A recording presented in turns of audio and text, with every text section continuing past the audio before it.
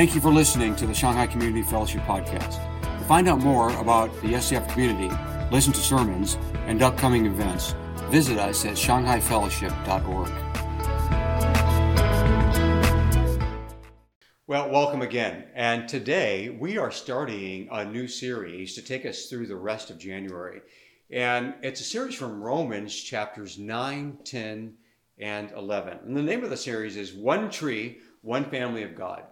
One Tree, One Family of God. And we'll explain the title as we go along. I think it'll make sense if we continue to go through the series. But if you know something about the book of Romans, a fantastic New Testament letter, and probably many of you have already read it and you know something about it. If you've never read it, I hope that you would, especially chapters 9, 10, and 11 during this series. But you know that the structure of that letter, the first 8 chapters are a unit, chapters 1 to 8. The last chapters 13 to 16, 12 to 16 are a unit. And then chapters 9, 10, and 11 are a separate unit. So we're going to focus on chapters 9, 10, and 11. Now, just to get kind of broadening, kind of going wide angle here, the first 8 chapters are a tremendous doctrinal statement. And I don't say that to hopefully turn you off to reading it, but it's rich, it's very deep. If you've not read Romans chapters 1 through 8, it's very deep and very rich. You can spend a lot of time there, and it would be worth your time for sure. It's probably the most comprehensive, singular doctrinal statement in all of the New Testament. And Paul really lays out the very foundations of Christianity in those chapters. Awesome, right? And the last bit from chapters 12 to the end, to 16, is very much like the personal letter you've come to expect from the Apostle Paul, like the letter to the church in Philippi. Very personal, dealing with local issues, questions, back and forth. By the last chapter 16, he's just calling out people by name, Phoebe, on and on, Junius, all the way through. Just it's very personal. Chapters 9, 10, and 11 are very focused on the nation of Israel, or to really be able to say the Jewish people. Now, I like something that author Scott McKnight says here, and we're going to kind of use some of his advice and perspective to help us in the series. McKnight's point is that the best way to read all of Romans is to start at the end and then go backwards. In other words, his point is that keep in mind, and we should always keep in mind, that this is a very personal letter. And the issues about this church, the body of Christ in the city of Rome, the capital of the empire. And we talk about the church too, by the way. Remember, we're not talking about one single church made up of lots of people, but we're talking about a network of house churches.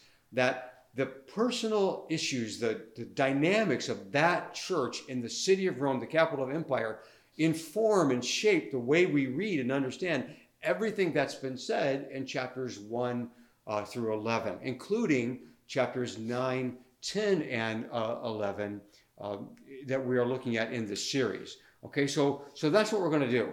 Now that's what we're going to do, read backwards from the very personal, practical application side of things as we read and go through this series, One Tree, One Family of God, in chapters 9, 10, and 11.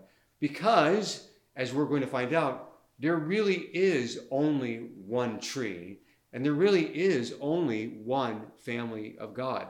And that needs to inform not only our reading of these chapters, but really how we live as followers of Jesus Christ today. There's just one family of God, and there's just one tree. So this is going to be a series about how God manages this very large, diverse family that he has with grace, with mercy, and a very radical commitment on his part to the promises that he has made. All right, so we're going to find out and journey through chapters 9, 10, and 11 and see the way God is managing then and now this very large and diverse family that we are now a part of, and how he does that with mercy, how he does that with his grace, and how he does that with a radical commitment to the promises that he has made, what God himself has committed himself to. All right, so to get started, we want to take a look and a listen to how Paul begins this section, chapters 9, 10, and 11. And then we're going to listen to Paul as he finishes this section. So here's Paul at the very beginning of this unique section, chapters 9, 10, and 11, which is the foundation, of course, for our series today, or this month, One Tree, One Family of God. Chapter 9, verses 1 to 5. Paul speaking, I speak the truth in Christ, and I'm not lying. My conscience confirms it through the Holy Spirit. I have great sorrow and unceasing anguish in my heart. For I could wish that I myself were cursed and cut off from Christ for the sake of my people, those of my own race. He's talking about the Jewish people now, the people of Israel. Theirs is the adoption to sonship. Theirs is the divine glory, the covenants, the receiving of the law, the temple worship, and the promises. Theirs are the patriarchs, and from them is traced the human ancestry of the Messiah, who is God over all, forever praised. Amen. You get Paul, very personal, very intense, and he's going to enter and lead us into this section and lead us into this series with a very personal and passionate commitment to the family of God, the one tree, and God who is over all. Now listen to the way he summarizes, or he finishes with a flourish, this section, chapters 9, 10, and 11. Romans 11, verses 33 to 36. It's actually a doxology. It's an anthem of praise. Oh, the depth of the riches of the wisdom and the knowledge of God. How unsearchable his judgments, and his paths beyond tracing out. Who has known the mind of the Lord, or who has been his counselor? Who has ever given to God that God should repay them? For from him and through him and for him, God, are all things. To him be the glory forever. Amen. Amen. All right, so as we begin today, as we begin this series today, what I want to do is tell a story. I want to tell the story of a church that could be really any community of Jesus' people, including this community, Shanghai Community Fellowship, any community of Jesus' people, as told through a particular story about a particular church at the heart of the Roman Empire and the Church of Rome. All right, folks, let's go all the way back. Let's go back 2,000 years. And we are looking at a time in Christian faith and in the body of Christ where almost everyone in the body of Christ, every Christian, is Jewish. Let's just say it now. I mean, literally, no. Of course, there are some non-Jewish Christians, but overwhelmingly, the body of Christ is Jewish. Imagine that today. Imagine the church that we're a part of, or have been a part of, and you walk in to the front doors, and 99% of the people sitting there are all Jewish. You're the only, you and two other people are not. Imagine that, what that would look like in your own personal church experience. All right, so every Christian is Jewish, right? Now, what's happening in this church in these early years is that they are slowly beginning to realize, and this might sound actually incredible to us today, especially, but they're slowly beginning to realize that the Messiah, their Messiah, the promised Jewish Messiah, the fulfillment of God's promise to Abraham, the Abrahamic covenant Messiah, is indeed God's Messiah for the entire world. It's like a wake up, right? It's like the blind beginning to see. God doesn't want to just reach Jewish people. He doesn't want to reach just to bring his kingdom to the Jewish people. The Messiah isn't just for us. The Messiah, Jesus, is for the world. And they're just beginning to wake up to that. That's what really the whole book of Acts is about. Starts in Jerusalem, ends in Rome. That's not a coincidence. That this word of God, that this promise of God is for the entire world. there was a time where that was a new thought.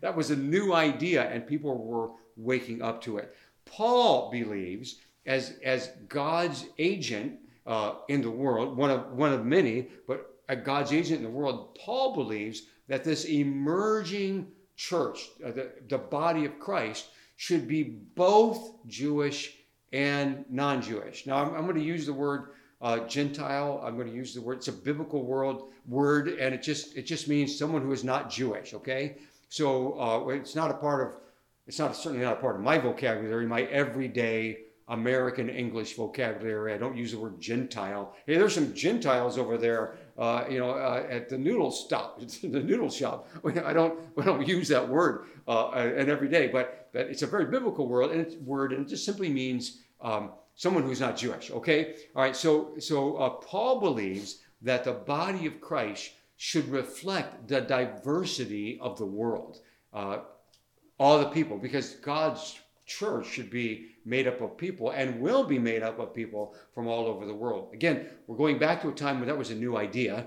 And in particular, and even more than just a church made up of Jewish people and Gentile people, non-Jewish people, he is envisioning and prophesying a church where there is neither Jew nor Gentile, slave nor free, male nor female. That's a quote from Galatians chapter 3, verse 28. And that's kind of the heart of what the body of Christ should be, right? That verse, if you're not aware of this, gets quoted a lot by Christians because it's a vision still for the church. And it's not that that those categories cease to exist. It's that they don't have the defining, separating qualities that they might have, but we've all come together. And when we are the church, God's people, a diverse, multinational, multi-ethnic, diverse community where those divisions and barriers come down so that we can truly be one family, Paul is telling us, God is telling us, this is my will for you, and this is good for you. If you can be a part of a church like that, your life is getting better. Your life is a better life because you are a part of the body of Christ, this diverse place. In the city of Rome, in the capital of the empire, there's all kinds of ways to divide, just like there would be probably today, right here in the city of Shanghai.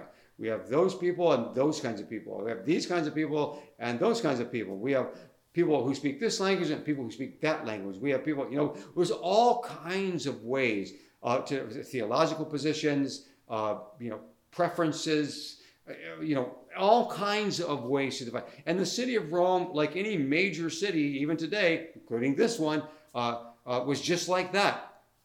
And it was reflected in the body of Christ. All that diversity in the church, in the body of Christ, meant all kinds of reasons and possibilities to divide and separate. All right.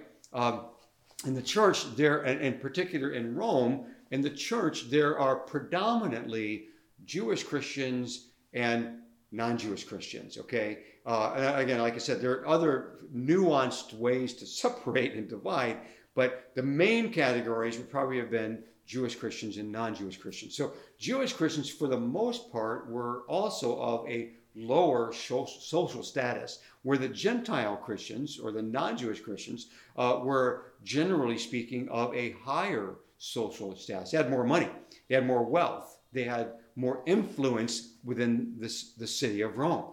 And here's what happens to bring in even more depth to the context here, is that during this time, really just before the writing of Romans, something happened in the city of Rome where the emperor forced all the Jewish people, Christian or not, didn't matter. If you were Jewish, you were forced into exile. They were forced out of the city.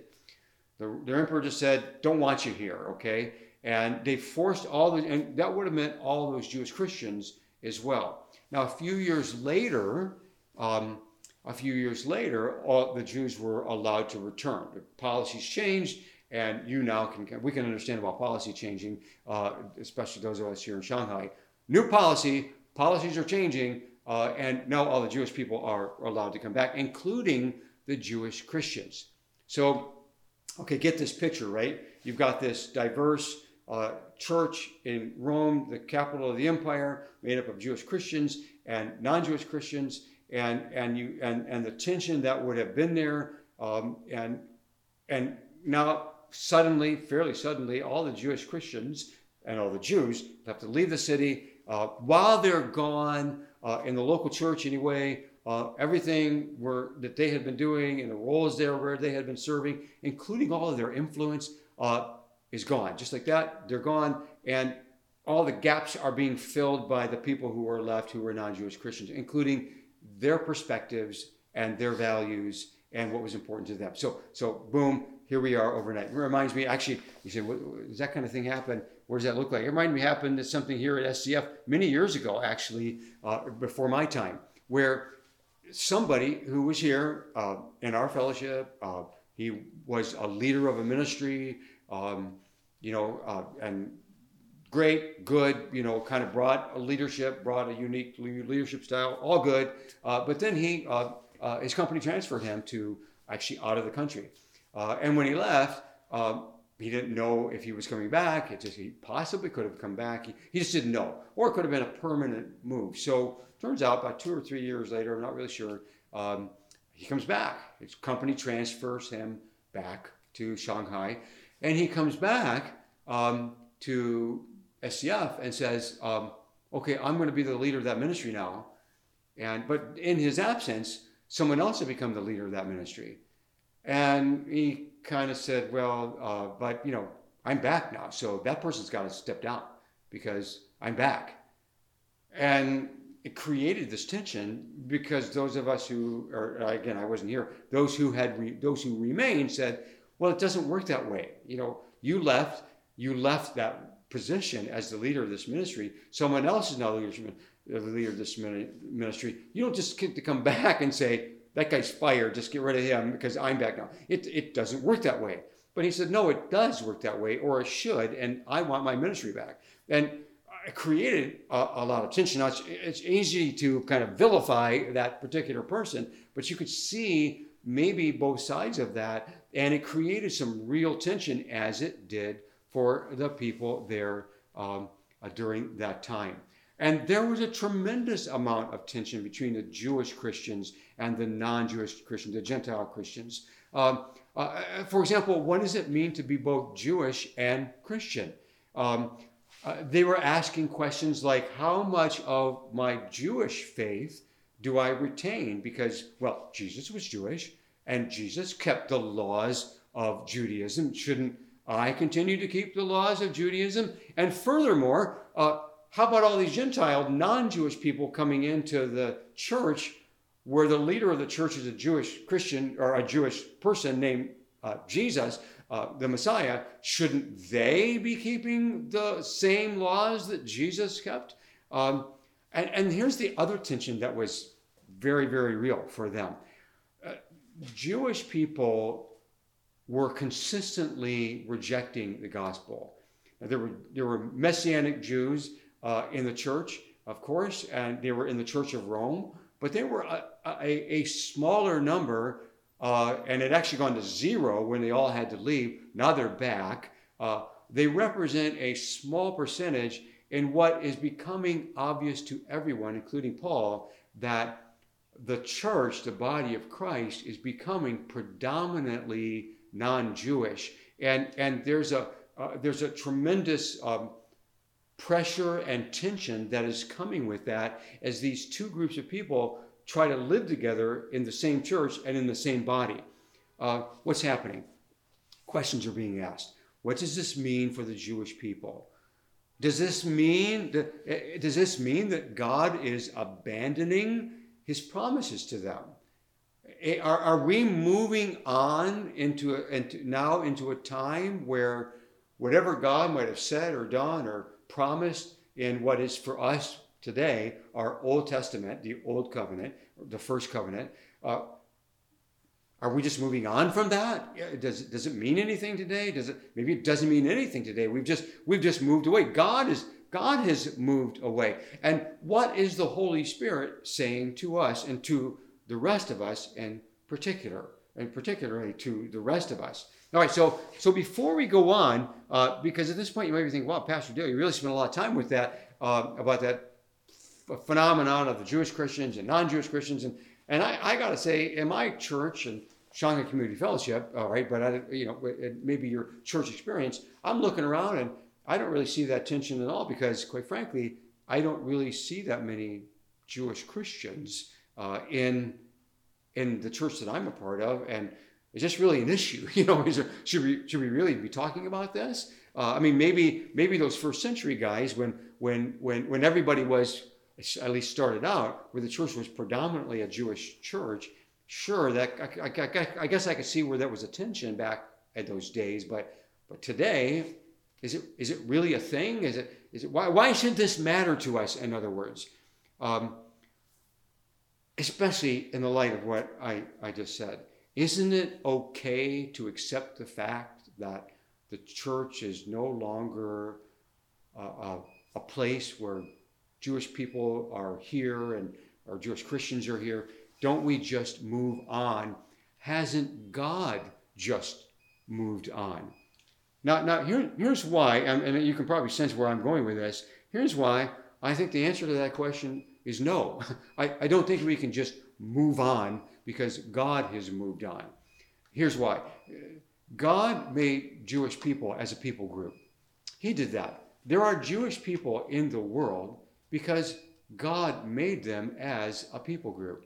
And they're always going to be dear to his heart. In fact, they still capture his heart. He gave birth to them.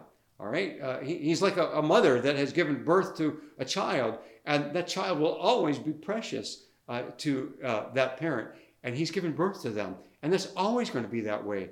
To the God that we know, Abba, the Father of Jesus, that we know and love, the Father God that has been introduced to us by Jesus, and we've been brought into this loving relationship with Abba Father along with Jesus, where the heart of Abba Father is for his firstborn child. Again, maybe that's really the analogy that would help us. It's like the firstborn child in a family.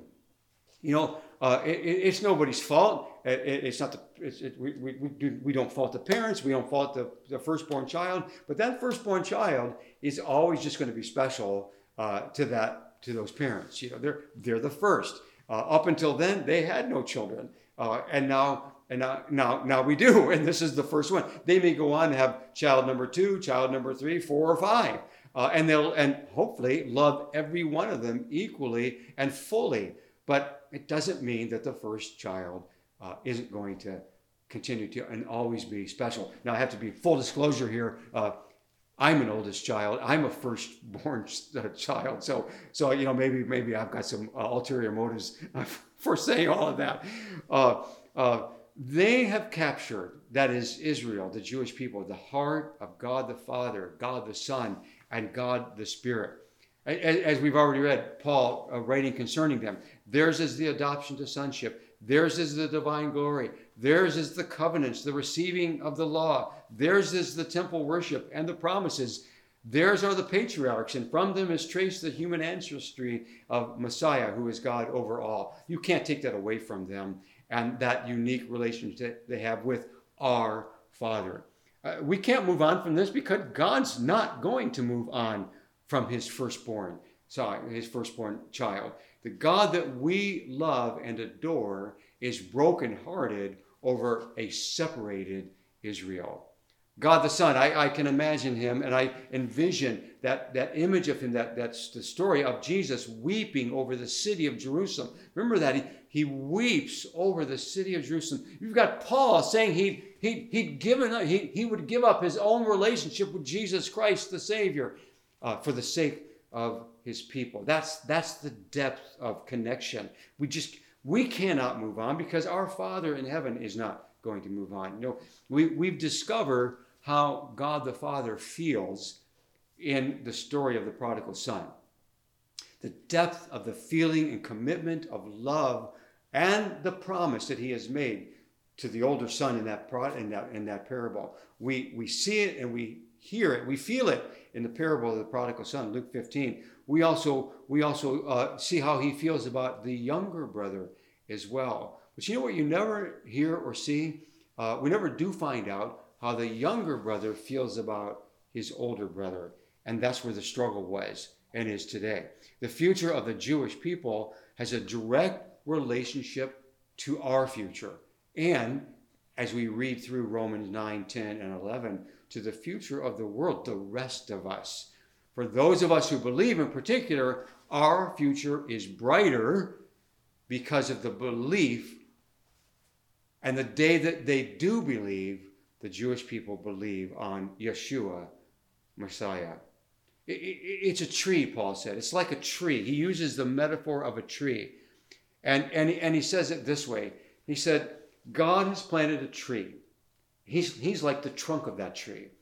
And there are natural branches, which are the Jewish people. And then there are branches that are not natural to the tree, but God, being a master gardener, has grafted in branches into the tree, making the tree larger and fuller, right? But he's also saying that some of the natural branches are broken off. In fact, let's just go ahead and let God speak for himself in Romans 11. If the root is holy, so are the branches. If some of the branches have been broken off, and that would be the Jewish people, to be clear here, and you, though a wild olive shoot, that would be us, those of us who are not Jewish, wild olive shoots have been grafted in among the others and now share in the nourishing sap from the olive root. Do not consider yourself to be superior to those other branches. If you do, consider this. You do not support the root, but the root supports you. You will say then, branches were broken off so that I could be grafted in.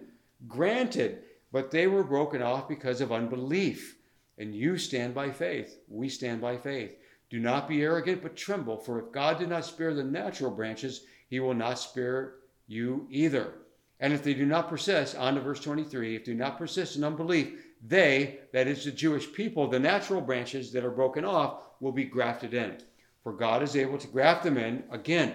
After all, if you were cut off of an olive tree that is wild by nature, and contrary to nature were grafted them in to a cultivated olive tree, how much more readily will these, the natural branches, be grafted in to their own olive tree? It's like one tree, one family, one tree with natural branches that grew out of that tree. Some of those natural branches are still there. Those are the Messianic Jews. Some of the branches have been broken off because of their unbelief in the Messiah. Some of those branches that you see in that large and full, beautiful tree were wild branches that were grafted into that cultivated tree. That's you and I, the non-Jewish branch that has been grafted into the one tree. So what can we say about all of this? Number one, Paul says, there has been a hardening in the part of these natural branches until the fullness of the Gentiles has come in. I'm not today going to give a clear and definitive explanation on the fullness of the Gentiles, except to say that God has in mind a fullness for all of those wild branches to be grafted into his tree. The fullness of that tree is going to reach a point where God is then going to even make the tree fuller by grafting in the natural branches that have been broken off. Again, one family of God and one tree. What it means is that this is not a discussion in this series of, and maybe you've heard it put this way, of Judaism versus Christianity, or Christianity versus Judaism, or the church now replaces Israel. Those categories, I think, are completely wrong-headed. We're going in the wrong direction by using the word this versus that, or this replaces that.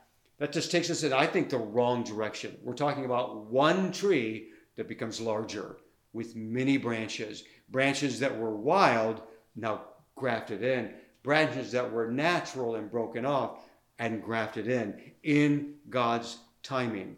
Again, Romans 11:25. I do not want you to be ignorant of this mystery, brothers and sisters, so that you may not be conceited. Israel has experienced a hardening in part until the full number of Gentiles has come in. God has something in mind for this one family and this one tree. What of it? What is it that we're saying here? What is it that Paul is saying? He's saying a deliverer is going to come from Zion, a fulfillment of a prophetic promise. The deliverer will come from Zion. He will turn the godlessness away from Jacob. And this is my covenant with them, he said, when I take away their sins. That's what we can look for. We can also look for God to once again show mercy. Show mercy. God is a merciful God, and it is his desire to show mercy. You receive mercy, and I have received mercy. It is in God's nature, and it is in his heart to be merciful toward the disobedient. This has always been God. It's going to be him now, and he's going to be the same way toward a disobedient Jewish people who have rejected his Messiah. This is what we can look for. All right, you said a lot here already at the beginning of this series. Here's a few takeaways. We're going to go a little deeper in some of these next week and the week after. But here's a few takeaways as we wrap things up on this first Sunday of this series. Number one, God has a plan, and at the heart of that plan is redemption. God has a plan. There's a purpose to the Father. God has a plan for the world. He has a plan for the planet, and he has a plan for people. And at the heart of that plan is redemption. God is going to redeem. God is going to redeem his world. He is going to redeem the earth. He's going to redeem the cosmos, and he is going to redeem people. Number two, we can't forget that. Number two, if God is using you now, and if God is blessing you now, it's going well for you. You're one of the ones who is flourishing. You're one of the ones in the body of Christ who's thriving. You're thriving and flourishing because God wants to use you to share in God's redemptive purpose. Why are things going so well for me now? Why? And I've had this conversation with people, honestly, over the last 3 years. And they tell me, Pastor Dale, I don't tell a whole lot of people this, but I know we're in the middle of this pandemic, and these are horrible times for many people, but I'm doing very well. My company's doing great. My income is very secure. I'm in the kind of industry that thrives in times of crisis. I'm doing actually very well. Just recently, I saw somebody coincidentally in a restaurant. They say, hey, Pastor Dale, I want to tell you, my company's doing great. I'm doing really well. My family's doing well. If you're one of those people, especially during this time of great struggle, you're doing well. God is blessing you because he wants you to be one of his agents of redemption. That's why he's blessed you. That's why there's a fullness. He is going to remain faithful to the covenant, and you and I should remain faithful to this covenant as well. Faithful to God and faithful to each other. In a marriage covenant, one partner doesn't leave when the other partner struggles. That's not the definition of a covenant. We're going to be in this together. I've made a promise to you. You've made a promise to me. Oh, unless something goes wrong for you and you come into some hard times, and then I'm going to leave. That's not a covenant. That's not the promise you made. The promise you made is in sickness and in health, for good, for richer, for poor. I'm not leaving. God is not leaving the covenant that he has made with you and me, and we're not leaving the covenant that we have made with him, and it is a covenant that includes our promises to each other. God's going to stay. We're staying. Here's a takeaway. Number 3, be prepared to be surprised. You've got to read chapter 9. We didn't read all of that, but you go back to chapter 9, and one of the things you're going to discover there is that God has surprised a lot of people in the past. He chose this one and not that one. He worked here and not there. God does what he pleases and chooses to work as he wills and wants to work. He doesn't wait and stop and ask for your permission or for my permission to say, can I work over here? Can I work through him? Can I work through here? Are you okay with that? Do you think that's going to be all right for you? He doesn't wait and ask. He works where he wills, he works where he wants to, and he works through whom he wants to. And many, many times that ends up being a surprise to us. So be prepared to be surprised. Number 4, there's 5 of them. Number 4 is, again, back to author Scott McKnight said, this letter called Romans is an appeal for peace in the empire. And it's a peace that's not going to come from someone's privilege nor their power. And I would add that what God wants to do, and the larger story that he is telling in the book of Romans, especially chapters 9, 10, and 11, is that God wants to establish an outpost of peace in the city of Rome. Right in the heart of the empire, God is establishing an outpost of his peace in the community of his people, which means that as a local church and as a body of Christ or a community of Jesus' people, wherever we may be, including in the city of Shanghai, we should not be reflecting the self-centered, politically motivated, angry, troubled, hostile world that is all around us. But when you walk into, figuratively, the doors of God's people and into that community, that is a community of peace. That's his heart. That's the heart of the Father. That you and I would personally be at peace, and that his people, his community, his outpost of the presence of his Spirit in this crazy city would be an outpost of peace, his peace. Lastly, at all times, but especially now, we need to lean into God's sovereignty. Now is the time to lean into the fact that Jesus is King. He is Lord. Jesus is Lord. Lean into the sovereignty of God. God has a plan. God has a purpose, and he is accomplishing it right now. Lean into the sovereignty of King Jesus, because he's got this, and he's got you, and he's got me. So, Father, I thank you for this promise. I thank you, Father, as we begin this series, open up our hearts to see you speaking through these chapters, Romans 9, 10, 11. It's a unique story and a unique church, Jewish Christians and Gentile Christians, and the tensions that arise in this city at that time. But it is a story of what you want to say to your people today, because you never change. The same yesterday, today, and forever. Father, I pray, may we be surprised, or at least we prepare ourselves to be open to being surprised by your mercy. May we also lean into your sovereign rule and authority, giving up our own authority and our own will to surrender to you, leaning into King Jesus and reminding ourselves that you've got this and that your will on earth will be as it is in heaven, according to the promise of our Father. We pray in that name, Jesus' name. Amen.